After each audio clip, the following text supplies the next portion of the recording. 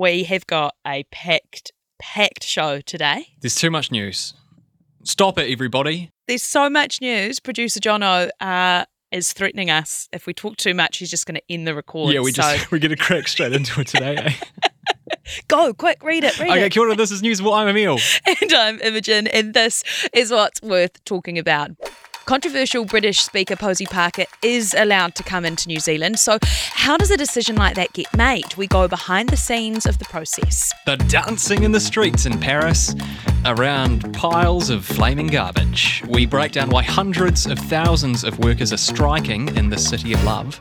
A New Zealand Olympian turns out to be a drugs cheat, but what happens to the national records he's set over the years? And where's the first place you'd go for tea if you tunnelled your way out of a prison cell? It's a mighty big question. We've got all of that coming up in a moment here on Newsable. Newsable takes time and resources to produce. Please support our mahi and visit stuff.co.nz/support.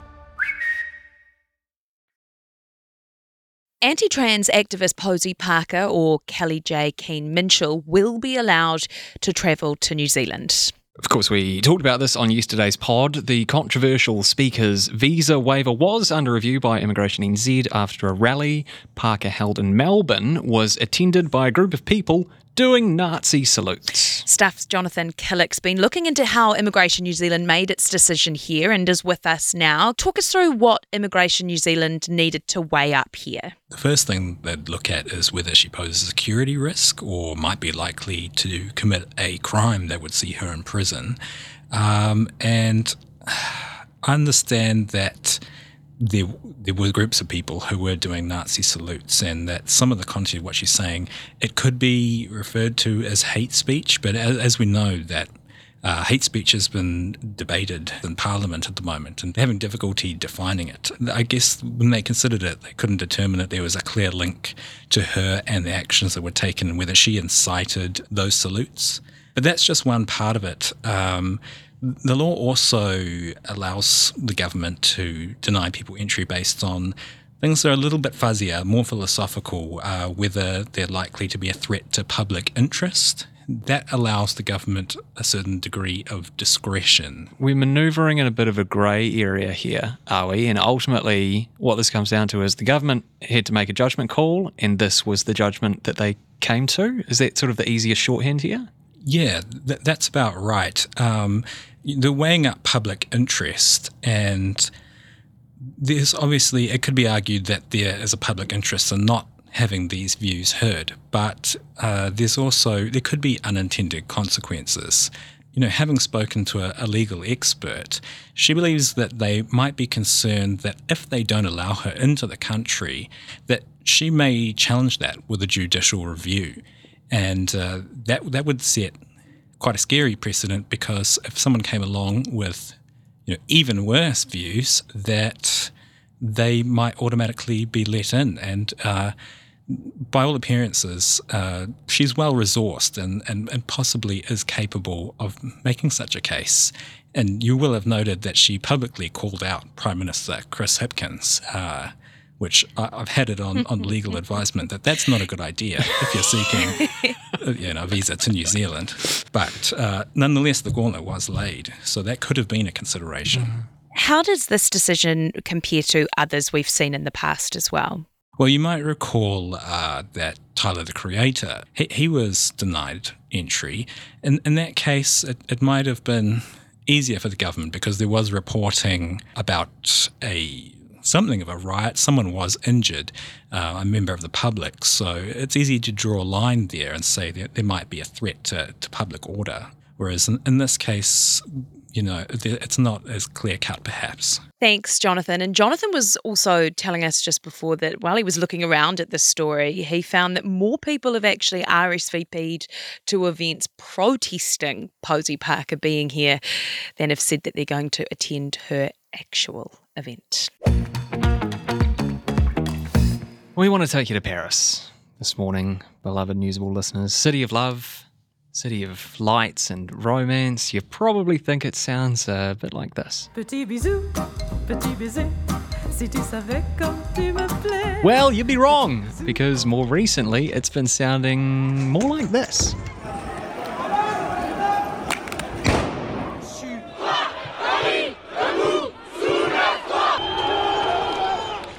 In fact, it's been sounding like that for about 2 months, and tonight it could sound even worse, with a cross-sector day of strikes and protests planned after the French government rushed through a bill that had raised the retirement age from 62 to 64. Bear in mind that still makes its retirement age lower than some other European countries and lower than us in Aotearoa. Now, Emma, you've taken one for the team here. You've been reading up on this all day today. So why does the French government want to raise the retirement age? To put it simply, it's costing France way too much money. It's estimated without making changes to the retirement scheme, in a matter of years, the pensions deficit will be more than 21 billion New Zealand dollars annually. But by raising the age just by those 2 extra years, it'll put an additional 31 billion back into the kitty each year. There's a lot of outrage here. I mean, the French do love a protest. They do indeed. But, why so much outrage? Raising the pension age, it was always going to be controversial, but added into that mix was Macron sidestepping a vote in Parliament and forcing through the reforms himself. Taxes in France are also quite high, so early retirement is seen as a reward. It's the ultimate do the mahi, get the treats vibe over there. The pension system is thought of as the foundation of the state's responsibilities and relationship with the French citizens. And also, when we say outrage, we mean outrage, right? Hundreds of thousands of people have been protesting against this. Train and metro services have been disrupted because rail workers are joining the strike. Rubbish collectors have joined in too. So Paris is just filled with these overflowing rubbish bins that are getting used and set alight while everyone's protesting as well. Paris, even at the best of times, not the nicest smelling city. I can only imagine. Right. So, what happens next? Do we have any indication? That is the golden question, right? This issue has people mad, really mad, and it's not likely they're going to become unmad anytime soon. Here's what union leader Catherine Perret said. The unions continue to independently demand the withdrawal of this reform, with calm and determined actions. They have decided to call for a new day of strikes and demonstrations to be held on March 23rd. That's overnight, our time tonight, so a bit of a wait and see how bad things actually get and whether either side's forced to compromise here. If you don't have time to read the in-depth stories, or you just prefer to listen instead, The Long Read from Stuff is the podcast for you. Each week we showcase one of our excellent pieces of journalism, telling important or entertaining stories from the world of crime, sport, history, culture and more. You also get to hear from the journalists themselves about how they uncovered the story and how it came to life. So, for your weekly dose of long-form journalism, beautifully read, subscribe to The Long Read from Stuff wherever you get your podcasts. One of New Zealand's most decorated long-distance runners, Zane Robertson, has copped an 8-year ban for doping and tampering with evidence. Robertson competed in the marathon event at the Tokyo Olympics and still holds a bunch of national records here in Aotearoa. So here's a question. What happens to athletics records if the person who set them turns out to be a drugs cheat? The person to answer that question is Stuff's national correspondent, Dana Johansson, and she's here to chat. Hello. Hello. Can you just take us through, very briefly, what did Robertson do? Yes, well, he tested positive for the banned substance EPO after an in-competition in Manchester last year, which is very bad. Yeah, that's like the Lance Armstrong thing, right? Yes, yeah. Yes. And then he went and dug himself an even bigger hole by coming up with a bizarre explanation for how this EPO ended up in his system. He claimed he went to a Kenyan medical facility and to get the COVID-19 vaccine, and he was mistakenly then treated for the virus, and their treatment included the administration of EPO. And so to kind of support these claims, he procured false witness testimony and falsified records. So that meant he was then up for a further 4-year ban for tampering. So, yeah, he effectively doubled his ban because of his bizarre explanation. You've been doing some stories lately about drug-free sport New Zealand being lax with the drug testing here. Does this play into that at all? Yeah, it is kind of awkward timing for Athletics New Zealand. You may recall a story last week where Athletics New Zealand had received a bit of a slap on the wrist from the Athletics Integrity Unit for not doing enough testing. This doesn't quite fall into that same realm because Robertson famously has been based overseas since he was about 17. He and his brother Jake packed up and shipped off to Kenya and have been based overseas then. So they have been tested as part of that overseas testing regime, and the overseas agencies weren't quite as restricted as New Zealand during that same time period. So this is a curious thing because he still holds national records here, right? I think it's like 6 or something like that, the half marathon and the marathon and so on and so forth. Like he's a drugs cheat now, we can call him that. So what happens to those records? Do they just get stricken off or an asterisk next to them? No, well, I guess it's only natural that suspicion is cast over those previous performances, but at this stage there is no evidence that he was doping during the same time period those records were set. So at this stage, the only kind of performance that's been scrubbed from the record is the event in which he tested positive at, which was in Manchester. However, drug-free sport, New Zealand do retest samples every year. So you can imagine that Robertson is someone they'll be looking at quite closely for that retesting program. Dana Johansson, thanks very much for your time today. Well, the number of hospitality, tourism and construction jobs advertised online rose in February as employers look to increase hiring activity in a tight job market. Data from Seek's latest employment report shows the number of ads rose 1% in February from January. But in this new job market, how crucial is having a degree? Are all those years we've spent at uni and all that debt we got into even necessary? Vicky Walton from Frog Recruitment's with us. Hi, Vicky. Do you still need a degree to get a job? Obviously, in some instances, absolutely. Lawyers, accountants, medical professionals, you'd hope your surgeon had qualified top in their class. But it's more that organisations now are focusing on practical experience, life experience, tenure. Companies are trying to navigate a candidate shortage. So, they're really doing what they can to secure the best talent. Tell me a bit more about what you mean there when you say practical experience, life experience. I guess we're talking soft skills here, right? What benefits do those bring to an organisation? So transferable skills or soft skills are usually the things that are learnt on the job. The book smart versus, the type of person that actually gets people. The types of skills that a degree doesn't show or a CV doesn't show on paper, but that make a team fun to be a part of, and that applies to managers as well.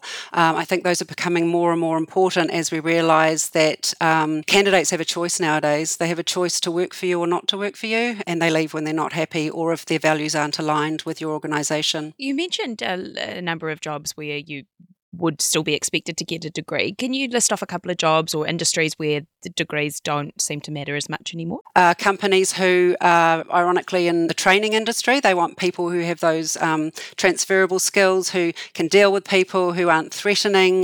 But a lot of industries are open to people from varying backgrounds as long as they've got those transferable skills and values are aligned with the organisation. Vicky Walton from Frog Recruitment, thank you so much for joining us. You're very welcome. Thank you. Imo, if you were doing a degree not towards a job but just for pleasure, what degree do you reckon you would do?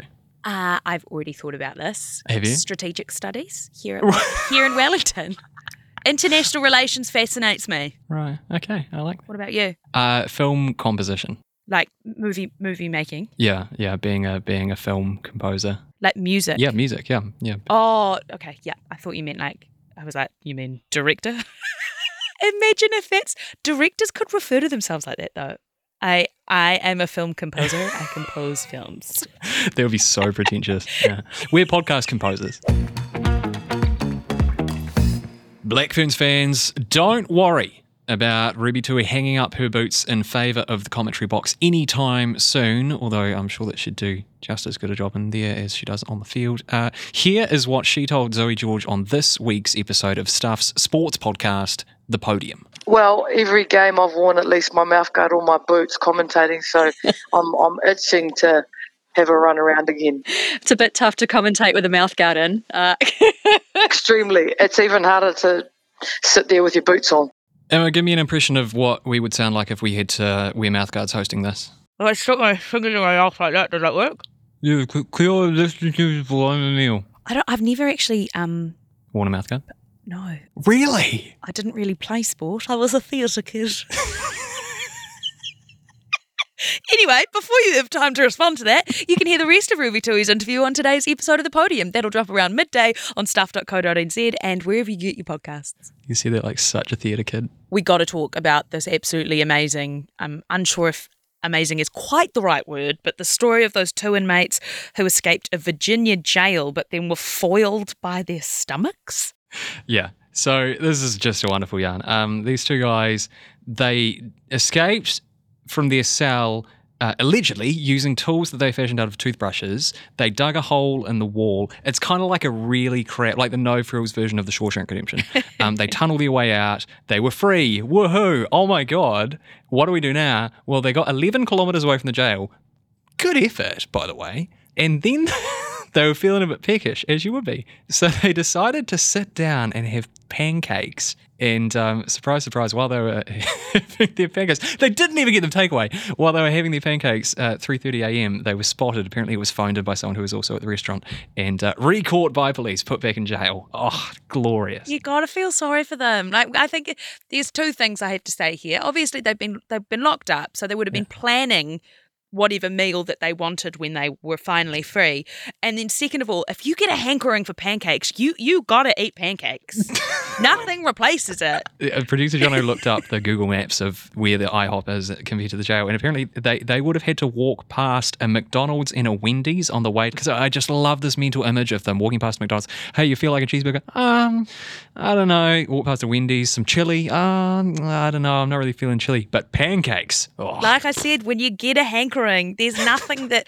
Although I'm partial to a McDonald's hotcakes. I hear you. Interesting choice not to get them takeaway though, and continue their escapade. I would be interested in our listeners' feedback on what their first meal would be if they had tunneled their way out of a jail cell. Purely hypothetically, of course.